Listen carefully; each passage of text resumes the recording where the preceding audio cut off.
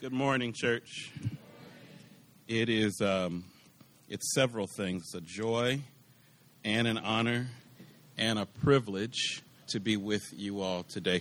When I tell you that there is deep appreciation in my heart for this church and for this pastor, words will not be adequate to convey how much I appreciate him and his influence in my life. One of the things I talk about in the book is the importance of having a cohort, people that can walk with you on your journey. I've known you, how long have I known you? Maybe like 15 years or something like that.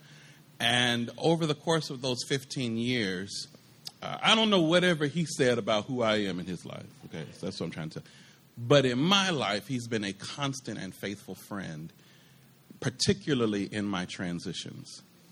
And so I thank you, friend. I mean, I could tell lots of stories. I won't tell any stories about how no matter where we are in the earth, if you're with him and he looks at his phone and you're looking for something to eat, if he says, "I think I found a place," know that the Spirit of God is moving.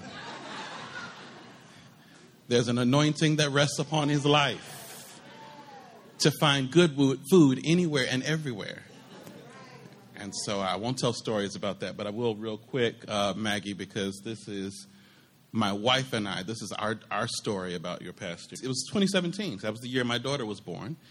And it was the Covenant annual meeting. And the annual meeting that year was in Detroit. And my wife and I had driven up. Now, the wisdom in this we can talk about later. But we had driven up with our newborn baby 4 hours from here to Detroit. That's the word, woo child. And our baby cried the entire way, because this is her first long car trip. And so we get there. We were there for a few days. We're getting ready to leave, and I comment to my wife, Maggie, I say, "This is weird. I haven't seen Dave Swanson this entire time." So we're literally walking out with our luggage going to the car. And we're talking about how we're going to need to get ourselves ready for Sage, our daughter, to be crying all the way back to Chicago. We bump into Dave Swanson. He meets Sage, and we tell him, my wife says, we're getting ready to get in the car. She's going to cry all the way home. Your pastor looks at my daughter and says, "Well, it's so good to meet you. And I pray in the name of Jesus that you're going to sleep good all the way home and you're going to give your parents a nice, quiet ride." My daughter slept the next 6 hours straight. So I just want you to know, we all know who you really are. You're walking around here looking Covenant, Lutheran, but you're really a Pentecostal. You are not a white Covenanter. You are a black Pentecostal pastor, and we all know it. So the gig is up. Just want you to know, we see you, all right? Acts chapter 20 and verse 17. You have it, say amen. If you don't have it, say hold up. All right, I got you. And it reads, "From Miletus, he sent a message to Ephesus, asking the elders of the church to meet him. When they came to him, he said to them, 'You yourselves know how I lived among you the entire time, from the first day that I set foot in Asia, serving the Lord with all humility and with tears, enduring the trials that came to me through the plots of the Jews. I did not shrink from doing anything helpful, proclaiming the message to you and teaching you publicly and from house to house, as I testified to both Jews and Greeks about repentance toward God and faith toward our Lord Jesus.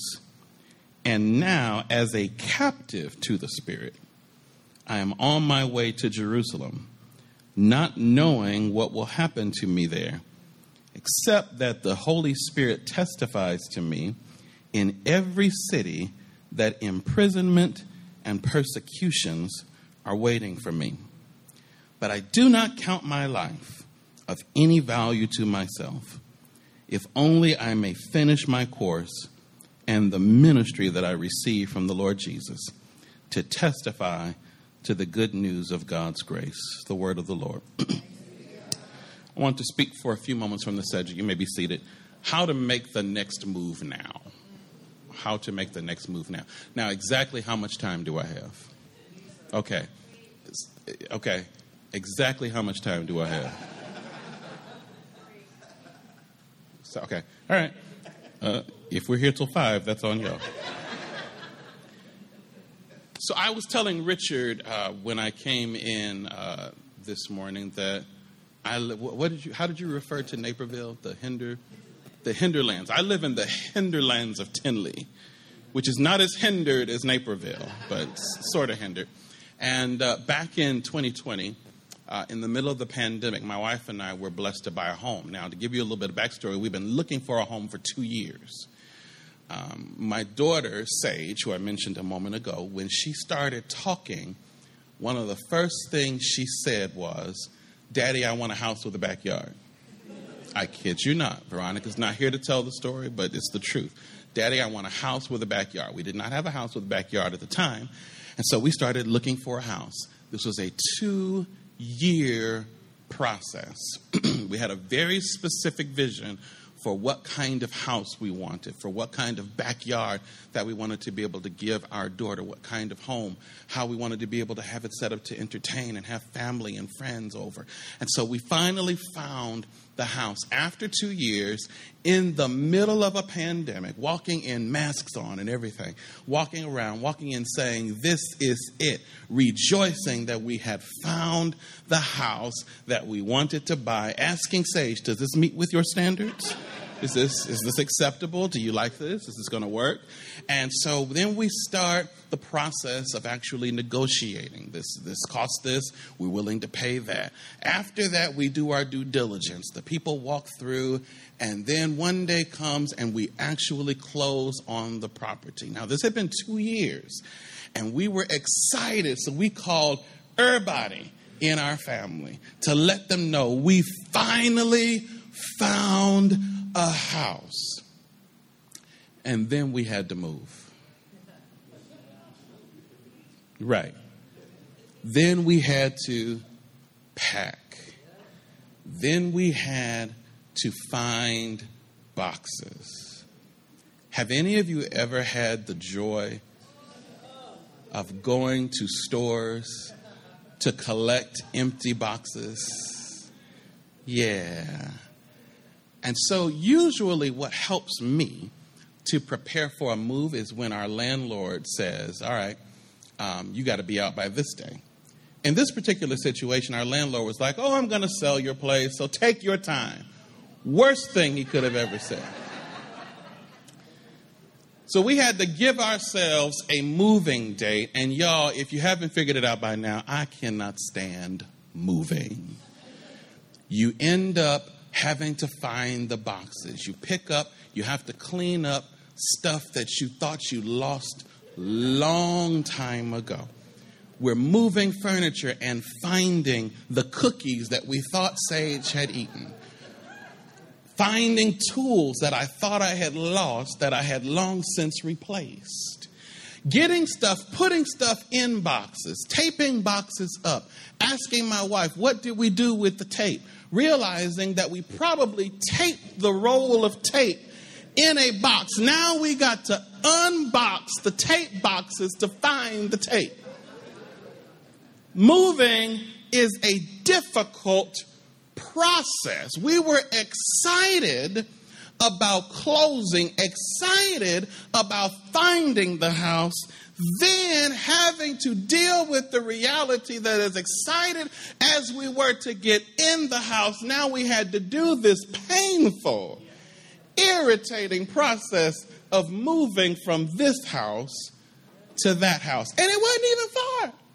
It's literally 10 minutes down the street. So I now have to put stuff in the car every day just to make sure that we're making progress. For real. My wife went on ahead and scheduled the movers to come on a day. When they came, you already know we were not ready. So we're still packing up stuff and the movers are on a clock. I'm telling them, just go. Take what you got.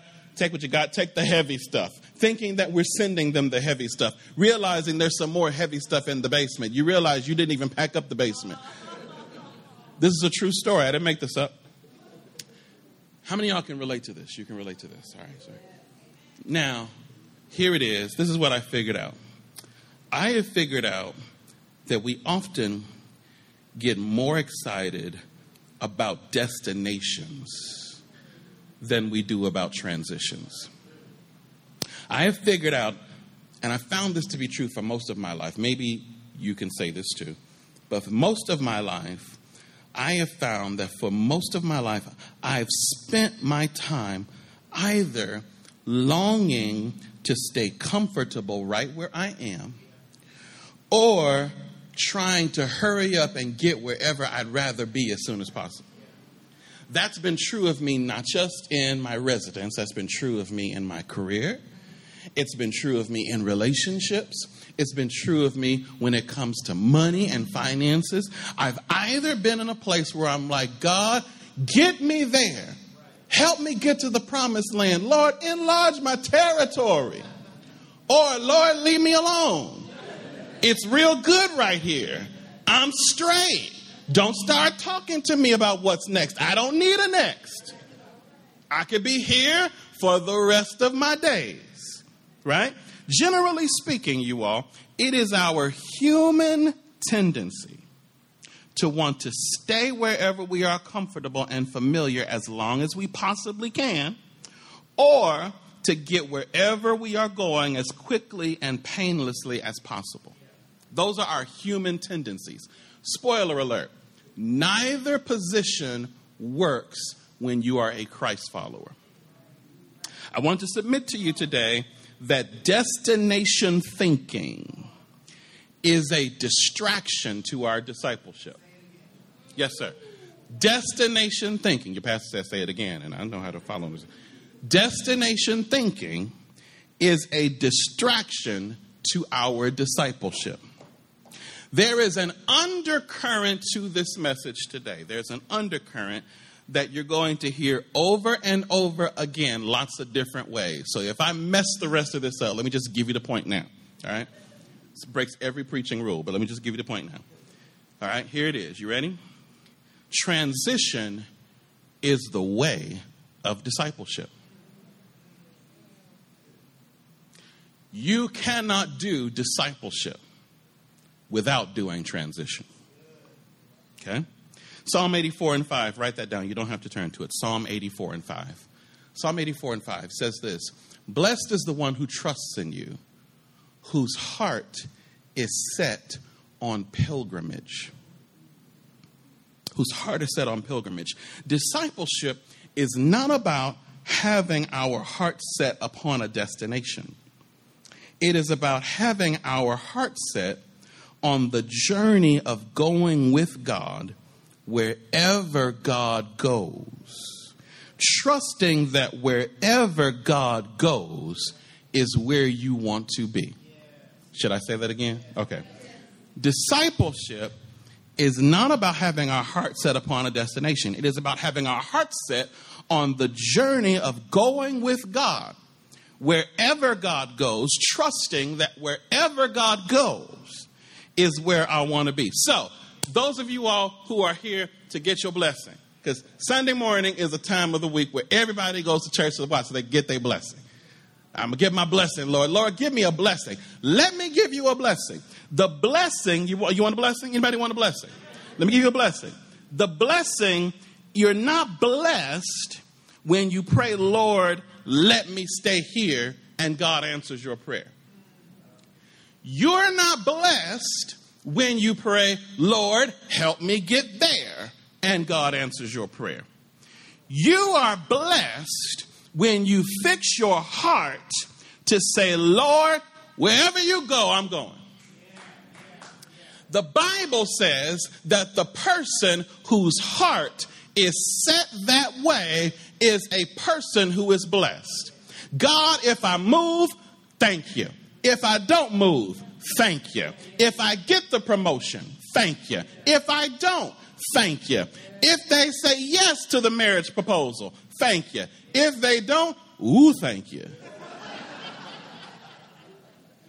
God, I'm blessed because wherever you are is where I want to be. Okay? So the question for the Christ follower is not how can I remain in a place of satisfaction, nor is it how can I reach a place of success. It is how can I respond to the movement of the Spirit and faithfully follow Jesus wherever the Spirit leads. Because this is Pentecost Sunday, and Pentecost Sunday is a good day to talk about the Holy Spirit, or where I come from, the Holy Ghost, right? We take ghost out because we feel like ghost is spooky, but it's all right. The Holy Ghost, the goal of discipleship is not to remain in a place of satisfaction or to reach a place of success. It is to learn how to make decisions that allow us to respond to where the Spirit is moving, however the Spirit is moving, whenever the Spirit is moving, wherever the Spirit is moving, whatever the Spirit is asking us to do. Discipleship, then, is not about destinations. It is about decisions. It is about the decisions that we make every day to follow the Spirit now. Somebody say now. Because you can't go back and do anything about the past. All right? You can't go back and do anything about that. You cannot do anything about the past. You'll never have enough information to make decisions that you feel 100% good about for the future. Can I say that again? You will never have all of the questions answered that you want to have answered in order to feel secure about the decisions that you're making in the future. What you do have is the ability and the grace to know how to make decisions that allow you to follow the move of the Spirit now. All right? So in our text, Paul is about to talk to the elders at Ephesus. We know that the Apostle Paul was an apostolic pastor.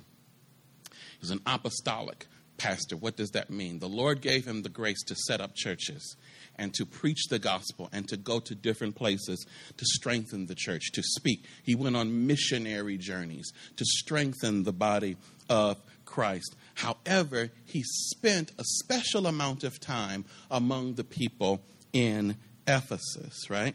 Now, he planned to travel to Jerusalem, but he also knew that by the Spirit, there were hardships and possible imprisonment that awaited him there.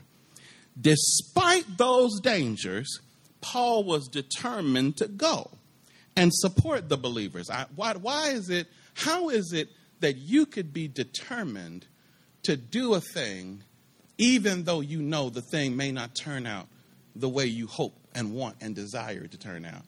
You could only make that decision by the Spirit. And I believe that Paul knew a little bit of some things about the Holy Spirit.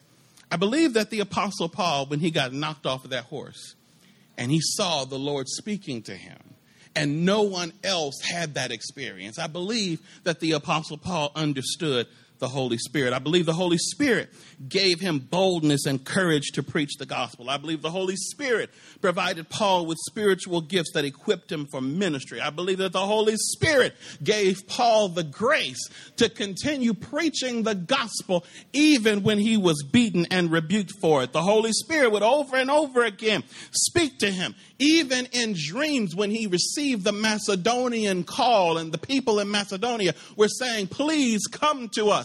That's a way that the Holy Spirit speaks. And so Paul is receiving from the Holy Spirit, you've got to do this next journey, but he also knows that this might be his last. He might not have an opportunity to come back this way again. And so he decides that he's going to sit with the elders at Ephesus and he's going to spend some time with them. He couldn't get all the way to Ephesus. So he's like, hey, meet me out here. I'm not going to make it to Kennecott Park, so why don't you just Meet me in Hyde Park, See, I'm not going to make it there. Just meet me in Hyde Park. Now, and he sits with them, and they sit together, and he starts to have a conversation with him. He reminisces with them about the motives of his ministry. He says, I was never focused on making a name for myself. He said, I was never focused on achieving celebrity status. So he talks with them. He reminds them of the motives of his ministry. Then he talks about the manner of his ministry, how he lived a simple, humble, consistent life before them. Yes, as an apostle and an evangelist, but also as a faithful shepherd. And then he reminisces about the message of his ministry. He didn't hesitate to preach anything, but told people to repent and have faith in the Lord. What is Paul doing? Number one, if you're going to make decisions now about how you respond to the Spirit's leading, you've got to reconcile the past. You've got to reconcile the past. I find sometimes, Pastor Michelle, that, by the way, it's real interesting whenever you have a preaching assignment to preach in front of somebody like Pastor Michelle. Okay. Pastor Michelle came to my church to preach, and I got to preach the next Sunday, and they said, what are you doing here? Where's the woman who preached the last time? Pastor Michelle, I figured out that a lot of times we get stuck because we've not processed our story. We get stuck because we have not processed our story. It sometimes becomes difficult for us to follow the leading of God because we've not yet reconciled some of our losses. We're dealing with pain. We're dealing with grief. There's some stuff in our story that we haven't processed. And we're not aware that by the time God is speaking to us and compelling us to move forward, that part of what may be going on in our hearts and in our minds is some unreconciled stuff from our story. Paul was able to come to the elders at Ephesus and say goodbye to them because he had reconciled already how the Lord was at work in his story with Ephesus. He said, I have a clear heart. I have a clear conscience. I feel real good about the times that we had together. I feel real good about my motives. I feel real good about what we did. I feel real good about the work that we did. I feel real good about the message that we preached. And because I can see God at work in this chapter, I'm ready to turn the page.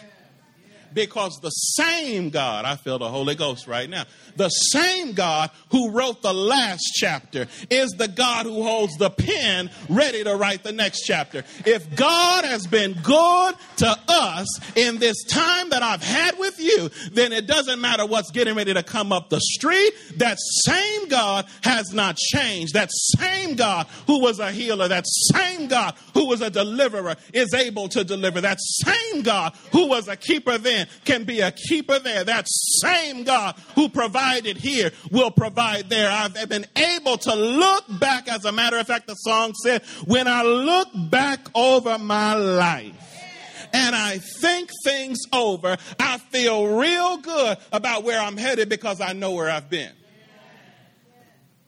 He was able to name the losses. And when you name losses, you can name lessons. You can articulate what the past has taught you. You can recognize the themes of your life. And often the themes of your past will give you clues about how God is at work in your future. Right? The themes of your past. Come here, David. That's something preachers do. Come here. We tell Bible characters to come here even though they ain't here. Just pretend like David is here. David faces a giant named Goliath. David, we don't know exactly how old he was, but we know that he had not yet reached the age of conscription. Otherwise, he would have been fighting with his brothers. David decides that he's going to fight the giant. And the king, King Saul, says, what makes you think that you can fight this giant? David says, you know what? Let me tell you, King. Well, this one time, I was tending my sheep, and this lion came, walked away with one of my sheep. I was like, bro, what do you think you're doing with my sheep? So I pow, smacked the lion. Got my sheep back. This other time, this is the new Marshall version. This other time, a bear came, and a bear tried to leave with one of my sheep. I was like, where you think you're going with my sheep?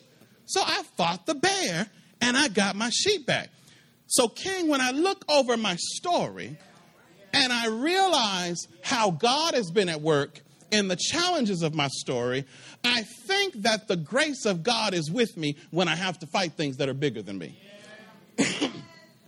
So this giant might be big, but the lion was big, and the bear was big. And when I fought the lion and I fought the bear, I realized that my God is bigger than the lion. And if my God was bigger than the lion, and if my God was mightier than the lion, and if my God was mightier than the bear, then I ain't stunting this giant over here, because the same God is with me right now. The same God is present even here. And I know that God is going to be with me because I've looked at my story and I've learned my lessons. Don't be afraid in transition to invite God to walk you back through your story. Don't be afraid to let God walk you back through the things that you've been through.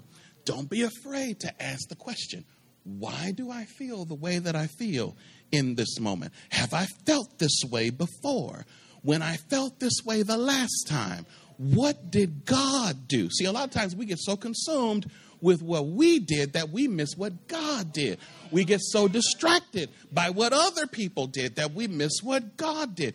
It's nothing wrong when you come to a point of transition, naming how you feel and asking yourself, Holy Spirit, what do you have to say to me about what I'm feeling, what I'm thinking, and what I've been through?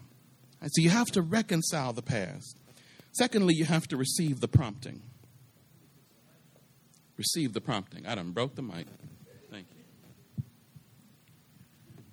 All right. That's great. Okay. Receive the prompting.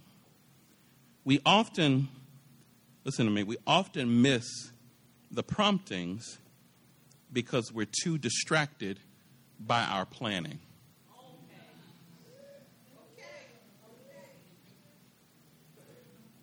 We miss the promptings sometimes because we're too distracted by our planning. I'll say more about that in a minute, but often the Holy Spirit is like, can you see what I'm doing over here? And we're too busy going, hold on, Holy Spirit, I'm trying to make this work right over here. Come on, am I the only one? Would you tell the truth this morning? I don't hear God. Lie. What often happens, more often than not, is that you hear the voice in your head louder. And if you can get to a place where you can tell yourself to shut up long enough, you might hear the Holy Spirit saying something to you that you need to hear, and that will be better than the plan that you're trying to make work. Paul says, watch this, he says, here I go, verse 20, bound captive to the Spirit. The phrase in the Greek is deo honuma. Deo honuma. It literally means to be arrested by the wind of the Spirit, right? How many of y'all have kids? Okay. It's sort of like when you're going over here and your kid is going over there and you kind of got to go, get over here. Right? So say, oh, you're going to pretend like you don't do that. See, you at New Community Covenant Church, you want to pretend like you're just the calm, just... Okay. I have snatched my child. Okay. That word literally means to be snatched by the Spirit. Snatched. When I'm snatching Sage, we're not having a conversation. Okay. You've had 30 minutes at the playground. All of your friends are gone. It's midnight. Come on. Okay. It is to be snatched. Now, I want to ask a question. When was the last time that you felt snatched by the Spirit? When was the last time you can say, I was snatched by the Holy Spirit? Now, on Pentecost Sunday, I promise you, listen, please hear me. I am holding up the Pentecostal wing of most movements that I belong to. All right. In the covenant, I am one of the board members of the Pentecostal wing of the Evangelical Covenant Church. Over at Salem, our pastor, Dr. Dates, refers to me as the resident Pentecostal. And I wear this unashamedly, all right? So when there is shouting, I love to shout. I love to shout. If you might catch me running, you might catch me in a corner, dancing, in a corner, dancing. But often when we think of the Holy Spirit in those ways, we tend to think of those as moments when we catch the Spirit. I want to tell you, the Holy Spirit is not a baseball. This is a Pentecostal saying this to you now, okay? We don't catch the Spirit. The Holy Spirit indwells the believer. The Holy Spirit is not looking to be caught by you. The Holy Spirit is looking to catch you. The Holy Ghost wants to be able to go home one day and say, man, I caught Shaun today. Woo! Whoa, I caught Brandy today. Oh, it was good today. Holy Spirit wants to be able to snatch us out of our usual tendencies, snatch us out of our habits, snatch us out of our personality, snatch us out of our behaviors. Paul says, I've been snatched, y'all. I love you, but I'm getting snatched. I would love to see you again, but it's not my decision to make because the Spirit has snatched me. On this Pentecost Sunday, can you say that you are posturing your heart to be willing to yield to the snatching of the Spirit? When the Holy Spirit snatches us, He convicts us, He instructs us, and He constrains us. He prompts us. He speaks to us in dreams and in visions, conversations that you keep having, sermons that you keep hearing. You can turn on the radio, not on the gospel station, right? Turn it on to the secular station and hear a song that's saying the same things in the song, right? God calls you to go to the world and preach the gospel. And you're like, God, nope, I don't want to hear it. So you turn off the gospel station, turn on the secular station. Then you hear, been around the world and I.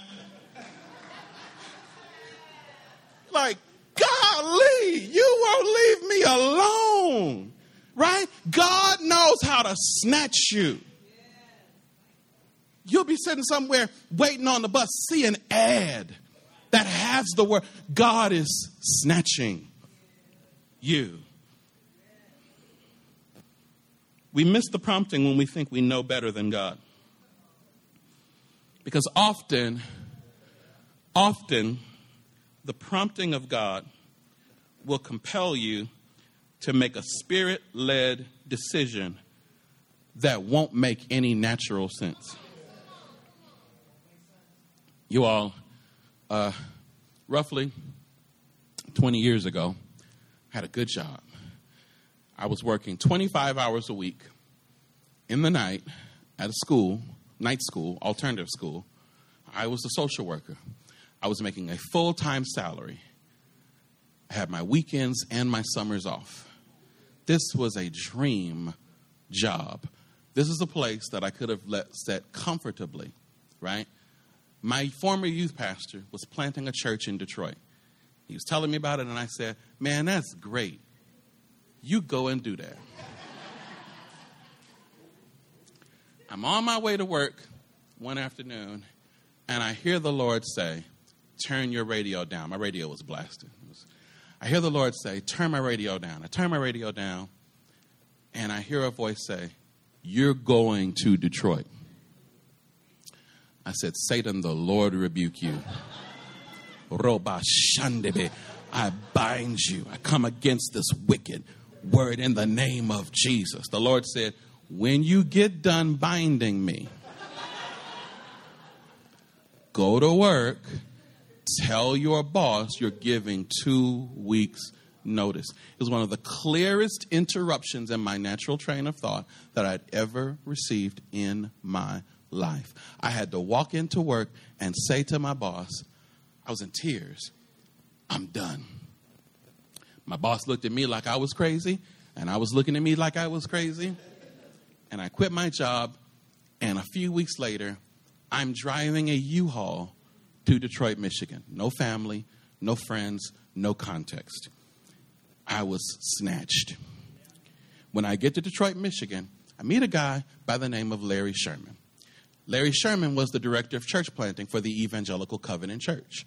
This church was being planted by the Covenant. Larry introduces me to other leaders, invites me to a training in California where I meet David Swanson. Met David Swanson at this training. In Detroit, also met Michael Carrion. Michael Carrion from New York, David Swanson from Chicago says, hey, why don't you come to our city? Michael Carrion says you need to come to New York. David Swanson says you're from Chicago. The Lord is already snatching you back to Chicago. Just come back to Chicago. Come home. Serve the Lord at home. A few weeks later, I'm at the denomination's annual meeting, which I'm only at because it was my job. I'm just confessing. It's my job at the time. I had to be there. Sorry, superintendent. So I'm there, and a leader says to me, Reverend Jerome Nelson says, I want you to pray about being the pastor of a church in Calumet Park. I say, I will pray about how to tell you no the next time I see you. The Holy Spirit snatches me, and I agree to be the pastor of this church. God had been at work in all of these snatchings, introducing me to people that have been with me my entire journey. What if I had said, no, God, it makes more sense for me to stay in this good paying job? There would be no book. There would be no sermon. There would be nothing that has happened. I would not be married to the finest woman on the planet right now. I would not have the happiest little child right now had I not said yes to the unusual prompting and snatching of the Spirit. All I want to say to you is that sometimes God will tell you to do things that don't make sense. And if you want to make your next move now, you got to decide that you're going to do what God tells you to do by His Spirit, even if it doesn't make sense, with the awareness that God made sense. Did you catch that one? Who are we to tell God what doesn't make sense when God made sense? Right? Follow the prompting. And then finally, rest in the process. Paul said, you know what? I'm not exactly sure how any of this might turn out, and we never are. We never are. I don't care how many tongues you speak in. I don't care what translation of the Bible you read from. We never know how any of this is going to turn out 100%. God can give you promptings. He can give you sneak previews. He can give you words of comfort, but you will never fully know the future. Paul says, if Paul is saying this, who are you? Paul says, I don't know how any of this is going to turn out. All I know is that there's persecution and prison and attacks waiting on me. Now watch this. Our vision board, married by 25, 4 kids by 30, 5-bedroom house, 2-car garage, retired by 55. Paul's vision plan: imprisonment, persecution. Oh yeah, put persecution up there. Cut me out a picture for persecution. What is a picture of persecution? Put that up. Paul says, I don't know how any of this is going to turn out, but I do know that the Spirit will be with me wherever I go. So sometimes, you all, when we have to embrace some unknowns in transition, we have to accept what we don't know by reminding ourselves of what we do know. God's called me to relocate. How are you going to pay for it? I don't know, but I do know that the Lord owns the cattle on 1,000 hills. I do know that the earth is the Lord's and the fullness thereof, them and they that dwell therein. So if the Lord is calling me to do it, either God is going to give me some them or he's going to tell they to give me some. Because he owns them and they. So either I'm going to have the money or they're going to have it and they're going to write the check. Either we believe this or we don't. We get so concerned with the outcomes, watch this, but the Spirit is more concerned about the becomes.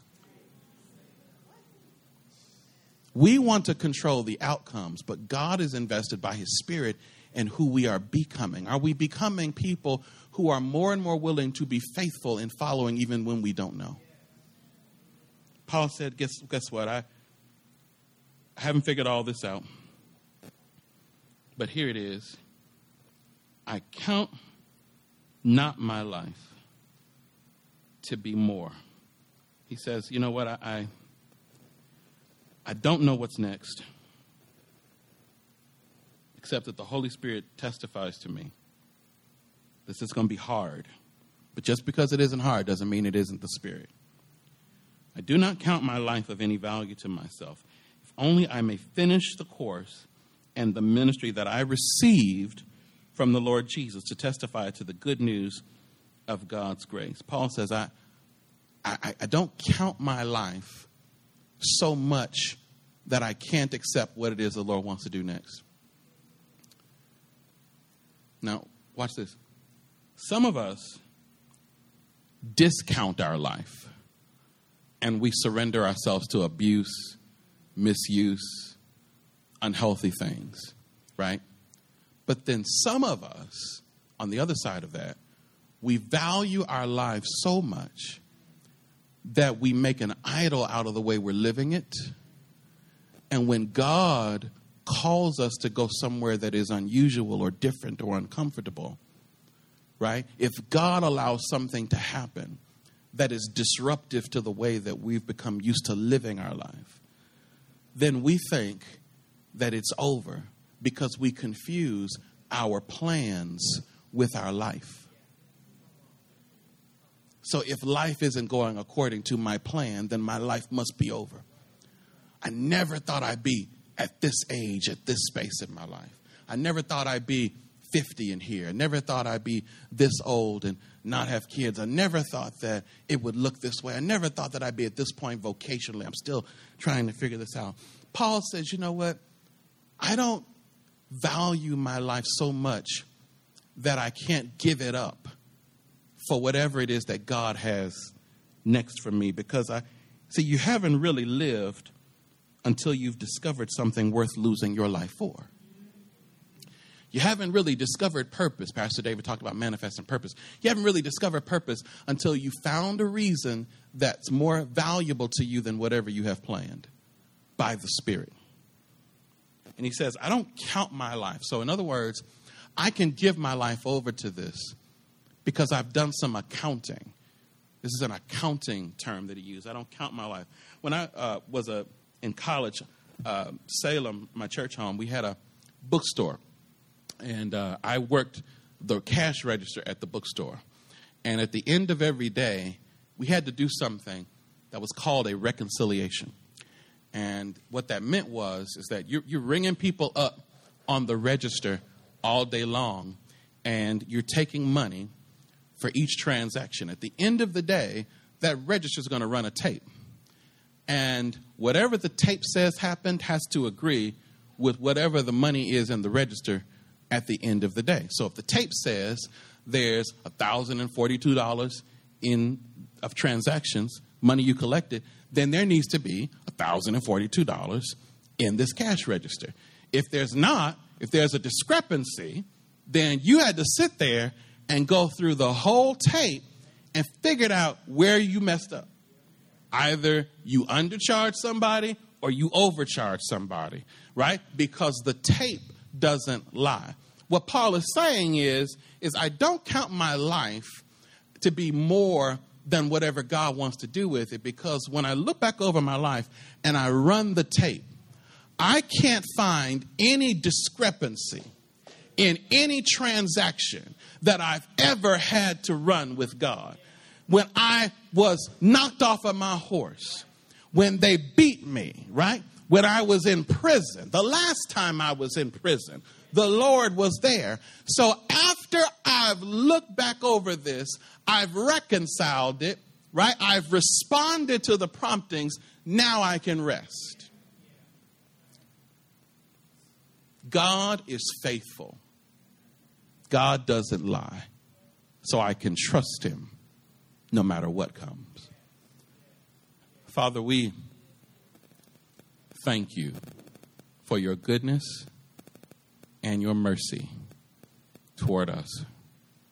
Thank you that you are the God of change and transition. Heads bowed and eyes are closed. I feel prompted to do this really quickly. If there's somebody in the room and you are experiencing on a personal level some sort of transition, you're going through something has ended, something new is beginning, or maybe you are in a wilderness and you don't know what's next and you can't make sense out of what happened last. I just want you to stand where you are. I want to pray for you. You're in the middle of a transition that doesn't make any sense and you don't know what to do. You know that God is faithful, but you cannot shake the fear. You cannot shake the uncertainty, the hesitancy. I just want to pray to a faithful God on your behalf. Father, I thank you for your children whom you see standing right now. I thank you, Lord God, that you are the same yesterday, today, and forever. Lord, when we don't know the future, we know that you do. So when the path is uncertain, thank you, Lord, for reminding us that we can trust in you with all of our heart and lean not to our own understanding. And if all of our ways we acknowledge you, you will direct our path. That's what you promised. And God, sometimes we want you to direct our path like GPS. We want you to give us an option where we can kind of push a button and see an overview of the whole way, and make a decision about whether or not we want to choose this path or that path. God, thank you that you can be trusted.